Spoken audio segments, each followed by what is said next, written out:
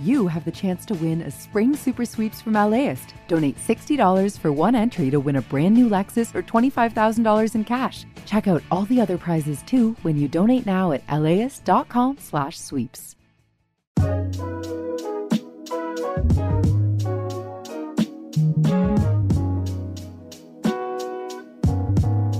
Hi, this is Larry Mantle, host of Air Talk on KPCC.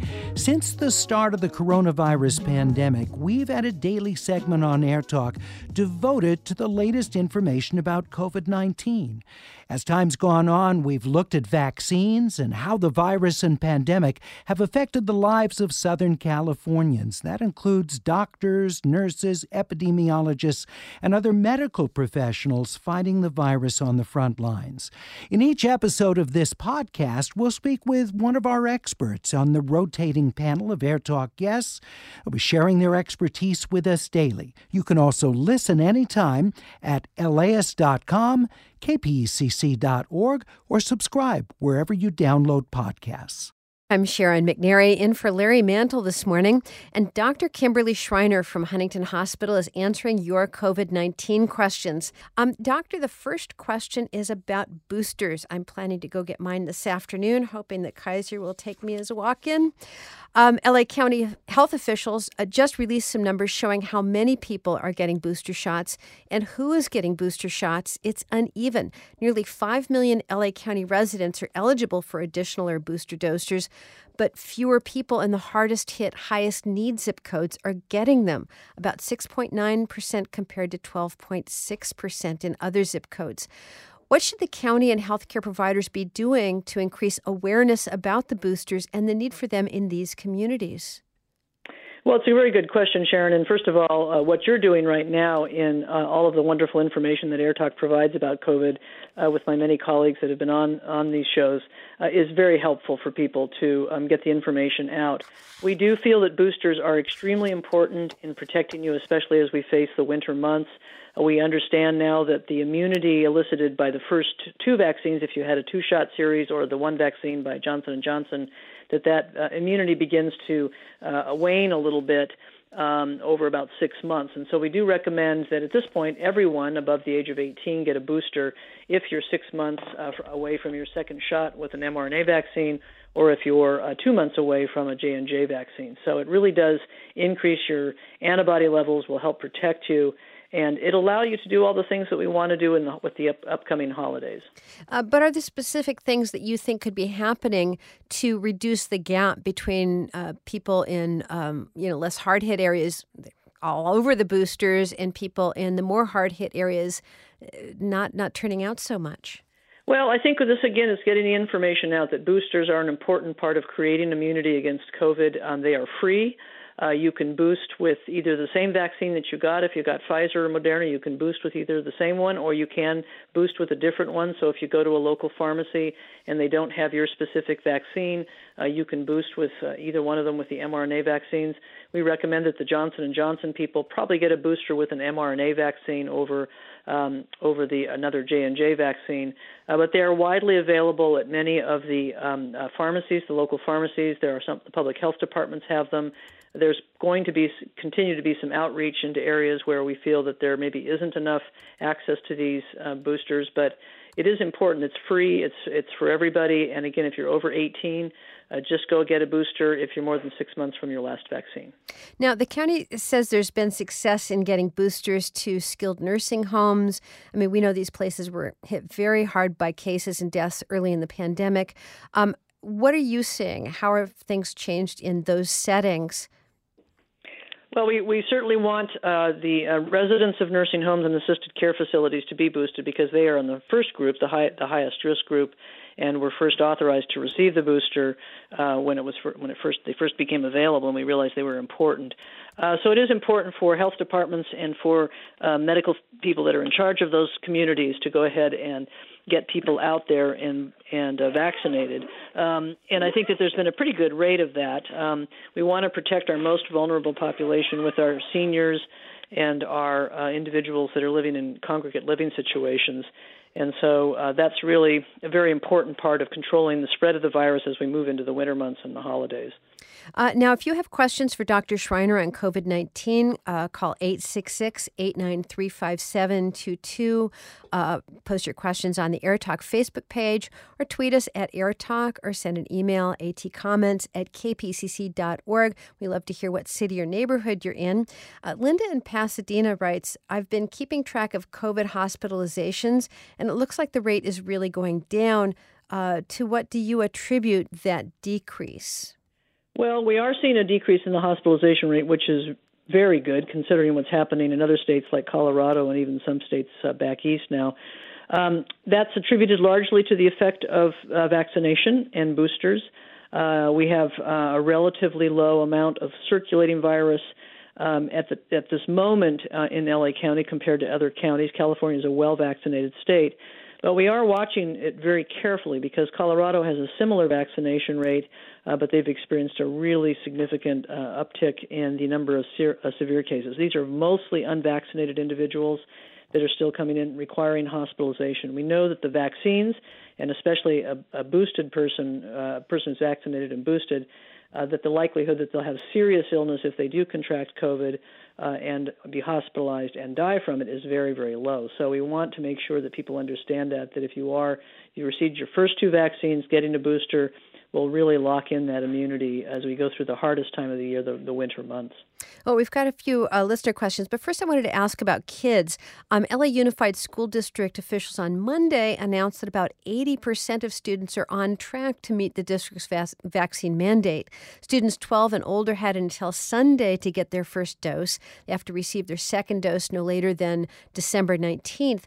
But we read in the LA Times the current data means that 44,000 students have not met the deadline, and they might have to transfer to independent study when the next semester starts January 10th.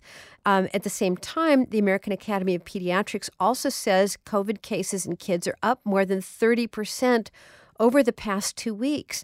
I mean, Dr. Schreiner, Europe has seen cases surge lately, driven in part by unvaccinated children and teens. Why is it important to get vaccination rates up among this age group? Well, they are the largest population that remains unvaccinated, and now that we have approval and that the vaccines have been shown to be highly effective and safe in children, we really want and encourage parents to get them vaccinated. And I know that might be a little bit of a hard step for parents. It's one thing to say, I'm going to get vaccinated myself, but it's maybe another one to say, I'm going to do this for my child, and you make the decision, not the child. On the other hand, we know that COVID is increasing in children, although it is generally not as severe an illness in children. It can be very severe, and children can develop one of the dreaded complications of COVID, the long COVID syndrome. They also, of course, can get this very serious and very high mortality syndrome called the multi-inflammatory syndrome. And there have been almost 700 deaths of children throughout the United States, which is it's a preventable disease. That's a preventable tragedy. And so the vaccines are the way to protect your child. You know, kids are going to school now, and although I find children to be much better mask wearers than adults, they are still in school, in classrooms where there's often someone there who may have COVID. And so they are exposed to the virus a great deal more than perhaps the rest of us who are fully vaccinated and boosted. So it's very important that we protect all of the unvaccinated populations, whether it's young children, adolescents, young adults, also a very low vaccination rate among the 20 to 30-year-olds. It's just so important that we protect these populations from this highly infectious and very, very dangerous virus. We got a call from somebody who doesn't share their name. He says, or she says, I'm having a large family gathering where everyone has been vaccinated and most have been boosted, except for one person who hasn't been vaccinated at all and probably won't be receiving one. My question is, what's the best way for my guest to get COVID testing immediately upon their arrival so we can make sure they don't have COVID, and what is the limit for that test being valid? Oh, my God, there must be so many households where they're asking themselves that question. Dr. Schreiner, what do you think?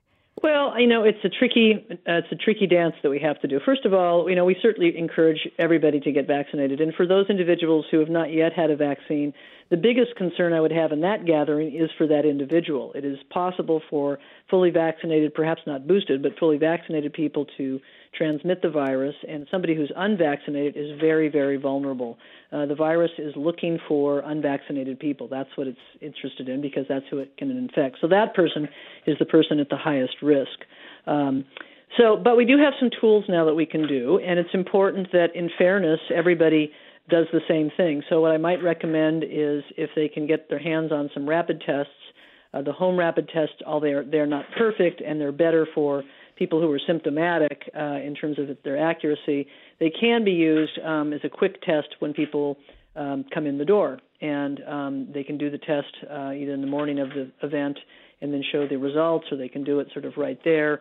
They're not as accurate, needless to say, as a nasopharyngeal swab and a very highly accurate PCR, but they can be a gross estimate of positivity, about 75 to 80%, depending on the test. They're expensive. They're not widely available right now because I think there's been a lot of purchasing of them. You can get them on Amazon. Some pharmacies do carry them. So that's one option. Yeah, I mean, we were talking about Thanksgiving dinners costing $50 a person for takeout, adding, $20 a person for a gathering in your home?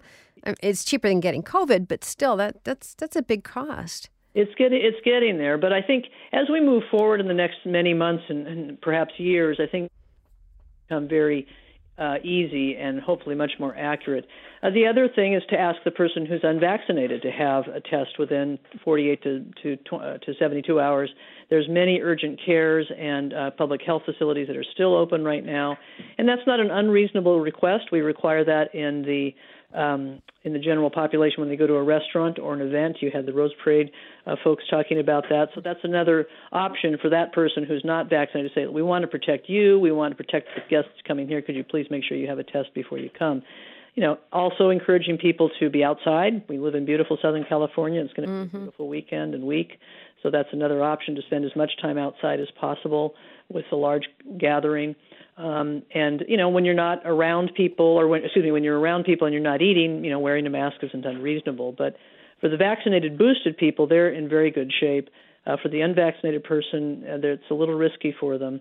And I would recommend they get tested probably before the event and then maybe after the event as well. Right. Denise in Northridge writes in, she says, I had my Moderna booster 4 days ago. Now I'm supposed to get a tetanus booster tomorrow. Is it okay to get other vaccines in close proximity to the COVID vaccines? It's perfectly fine, but I'm going to tell you that you're going to have a really sore arm. So if it's not urgent that you get a tetanus booster, you might want to wait at least another week or so. We can give these vaccines simultaneously. We can certainly give COVID and influenza together. Tetanus routinely makes people's arms very sore, and sometimes they can have a little fever. So I might recommend a little bit of distance between the Moderna booster and the tetanus shot if it's not urgent. Got it. Ellen in Santa Monica writes, I'm 80 years old and I got the half-dose booster. My friend said I really should have gotten the full dose. I'm wondering if she wants to know if she should go back and get another half dose. No, you're perfectly fine with the half dose. Moderna is a higher amount of the spike protein sort of information, and that's why they dropped the boosting dose down to 50%, but it's going to elicit the same immune response. You don't need to go back and get another half-dose booster. Does that mean you get only half as uncomfortable the day after the booster? No, as most people will attest to, you'll have a little reaction. And I did want to say something. People think that if you don't have a reaction, that means you didn't respond to the vaccine, and that is not true. You're just lucky. But we know that the vaccines are very immunogenic, and they are certainly going to protect you. Well, that makes good sense. So Steve tweets us at AirTalk, says, similar to the flu and other vaccines, will side effects from each additional dose or booster lessen as we're more exposed to the virus or vaccine? You're saying it's just individual. It does seem to be pretty individual, although I will say it does seem more common now with the third shot. And remember, we kind of are guessing here a little bit in terms of the timing of these things. I got my boosters 7 months after my second shot, and I hadn't had a reaction with the first 2 doses of Pfizer, but the third dose I had chills for about 2 hours. So, again, that's your immune system saying, I know what this is, I know what to do. This virus is different than influenza, so, whether we need to whether we're going to require or need another booster in 6 months or a year, we don't know yet. That's something going to be very important to watch. And whether that kind of reaction at that point is going to still elicit some strong side effects, we also don't know that. But the side effect profiles are really, even though they're uncomfortable, they go away, and the vaccines are very, very safe. Marcy emails us. She says, we would like our 17-year-old daughter to get a booster, but she was rejected at a local Walgreens. She has underlying health conditions, and a booster was recommended by her daughter. How do we get her that third shot? I don't understand why her doctor didn't just give it to her, but... Well, many doctors' offices don't have the vaccine, so I would recommend that she get boosted. The doctor should write a note on a prescription or a letter saying that she has an underlying condition that puts her at risk for COVID, so she should be boosted. She absolutely should get a booster. Okay. Well, now I'm getting my booster today. I strategically took tomorrow off, and I'm planning to fly in early December and do a hotel stay with a friend. So, I mean, it's going to be a lot of masks and staying away from people as much as I can. I've been super careful for a long, long time. But how much immunity am I going to have, in just another week or so? You probably will have enough to do that. And, we do know that even in people who don't get boosted, that they still are protected from sort of the worst calamities of COVID. Hospitalization and death, but they certainly can get sick, and that's really what prompted the CDC to move forward on the recommending boosters for everybody, is that we know the immunity gets down low enough that you still can get pretty sick and certainly transmit the disease yourself. So, but I think in about 10 days, 7 to 10 days, you should have a pretty nice response, and it's not absolute. You still have to do all the things that we normally do, wearing a mask, trying to stay socially distant, that kind of stuff, washing your hands and so forth. But it certainly is a huge help as we start circulating with other people and opening up our society. Well, I mean, while we're talking about the vaccines, the idea of natural immunity is something that's been coming up a lot again, especially in terms of these vaccine mandates. People think they have more immunity if they've been sick with COVID, and then they want to put off the shot. It's something we've addressed before, but could you tell us what we know about the level of immunity someone gets from a prior COVID-19 infection versus the level of immunity they would get from a vaccine? So in the old days, often natural infection was more immunogenic. In other words, when you had the measles or you had chickenpox or something, that you might have better protection when you had the disease rather than the vaccines, because the vaccines weren't all that good. They are much better now for both of those diseases. But these vaccines are so highly effective, and this is such a highly infectious virus that in this situation, the vaccines are protective for longer periods of time with higher levels of immunity. And that's been recently put forth by a couple of studies that have been done. The CDC just announced some of that today. And that's very important information. We want people who have had infection. Yes, you do have some immunity. We know that people who have had COVID once can get it again. We've seen that. We saw that early in the pandemic, especially when we had the emergence of the Delta variant. And so by being vaccinated, it gives you much better protection against things like Delta, which is the predominant variant still, and it's a very aggressive virus, and it may last longer. So we recommend that after your symptoms have resolved, a few weeks after that, go ahead and get at least get another shot. Maybe that'll be a booster since you had your natural infection, or you can get the normal series if you feel like doing that. But the additional not home free vaccine is helpful. I wanted to talk a little bit about vaccination and booster symptoms. Some patients who've received the mRNA vaccines, that's the Pfizer or the Moderna, have reported swollen lymph nodes in their armpits. They may feel like a lump. It can even show up on mammograms, and that can be a very worrying sign for women, in particular those concerned about breast cancer. Dr. Schreiner, give us some guidance on how to tell the difference. So that happened very early after the vaccination started being used. A couple of my friends experienced that as well. And what that is your immune system. Those are the lymph nodes, usually they tend to be on the same side as the vaccine. Those are the lymph nodes that drain the site of where the vaccine is given. And so that is a normal response. That's your immune system going, I need to make some cells, and this is the little place that I make those cells, and it gets large and starts doing that.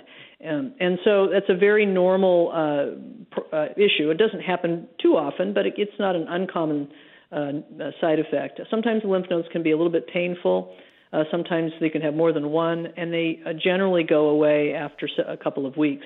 If they don't go away after a couple of weeks, or they appear to be kind of fixed, or you have other concerns about some other disease, then you certainly need to consult with your physician. It was an issue with mammograms because some of the people that had scheduled their mammograms had postponed it, and then they got their vaccine and they scheduled their mammograms. it was showing up there. But a physician can tell pretty much the difference between a worrisome lymph node and then just what we call a reactive lymph node after you've had your vaccine. Oh, well, that should reduce some concern.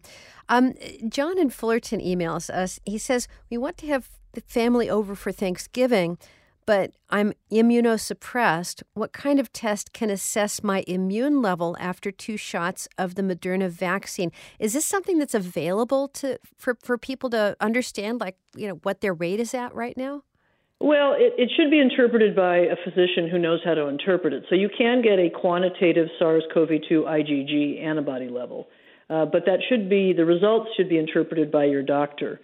It usually is either detectable or not, or it can be relatively high, but everybody's numbers are different. So you can't compare, well, my level was 70 and his level was 200. But an immunosuppressed person, they should probably have a quantitative IgG level done. And certainly those people are candidates for not a booster, but a third vaccine if they had no response with the first 2 shots. So if he's immunosuppressed, it probably would be reasonable to check that. He might be a candidate for a third shot, and then those individuals, if they still don't have a reaction, will get a booster a couple months after that. So they'll actually get 4 shots. How accessible and available are those assessment tests? Say the name of it again. SARS-CoV-2 IgG, or sometimes just a SARS-CoV-2 antibody level. But it's helpful to get a quantitative one, then you know what the level is. Some people have very low levels, but they still have detectable levels. So for an immunosuppressed patient, I would probably do a more sophisticated test. They're available at most laboratories. LabCorp, Quest both do them. Hospitals can do them. And so a routine visit to the doctor's office, they should be able to get that. And are doctors routinely providing those tests for people who are not immunosuppressed? No, and I don't want it's really not a test for someone who has no reason to check it. If they don't have any kind of underlying conditions, they clearly have responded to the vaccine. We don't routinely check that as a measure of response to vaccine. But for someone who has an immunosuppressive disorder, cancer or uncontrolled HIV or a severe autoimmune disease or something, that person's provider should probably check that just to make sure they've responded. Wow. Now, we had a question from Susan in Santa Monica. I have the J&J vaccine, Susan writes. Why does the doctor think I should be getting a different booster from the Johnson & Johnson one? So it's a very good question, Susan, and it's important. You can get the second J&J vaccine. That vaccine was originally designed as a 2-part vaccine, but it worked pretty well as a 1-part vaccine, at least for a few months. But the antibody levels diminish quicker with the J&J vaccine than they do with the mRNA vaccines. Now that we have some time to study these vaccines, over about almost a year now, we can sort of see which one holds up the best, and J&J holds up the least. So I would recommend, if I had received a J&J, I would get an mRNA vaccine. It doesn't matter which one you get, Moderna or Pfizer, either one are basically equivalent. But I probably wouldn't get a second J&J. You can if that's the only vaccine available. It's still a very good vaccine, and you will get a nice boost with it, but the boosting might be of longer duration if you switch into an mRNA platform. We're talking COVID with Dr. Kimberly Shriner from Pasadena's Huntington Hospital. We can take your calls, 866-893-5722, or email atcomments@kpcc.org. Now, the Department of Health and Human Services today announced it has started sending about $7.5 billion to more than 40,000 rural health care providers in nearly every state to help ease financial pressures from the pandemic and help hospitals stay open. What do we know about the current case rates in rural counties around LA County, and is Huntington seeing any patients from those hospitals? Well, we certainly know that those are the areas right now where we have the highest concentration of disease. There was an article in the paper this morning that talked about Fresno Hospital that's really pretty impacted and overwhelmed, and they're beginning to reach out to other hospitals outside of their geographic area for transfer. Huntington has traditionally accepted patients from outside hospitals to help ease their load when we can, and so that may be happening right now. I don't know if there's what the ICU capacity is at some of the more local but rural areas, for instance, the sort of eastern part of LA County or that way.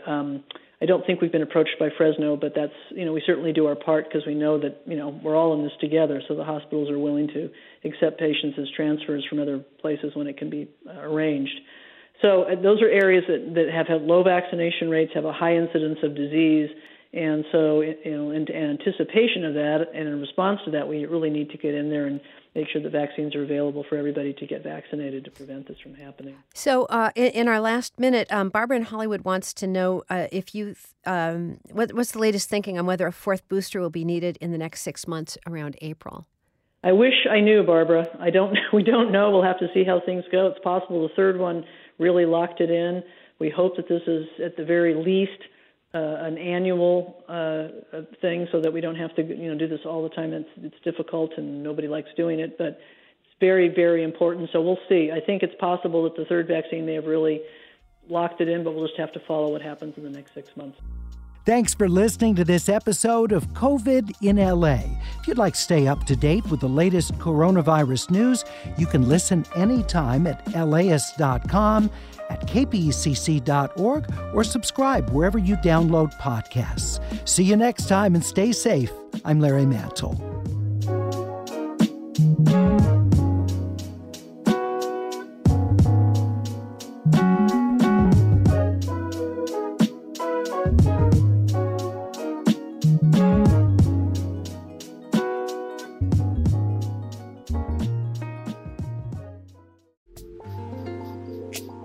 This program is made possible in part by the Corporation for Public Broadcasting, a private corporation funded by the American people.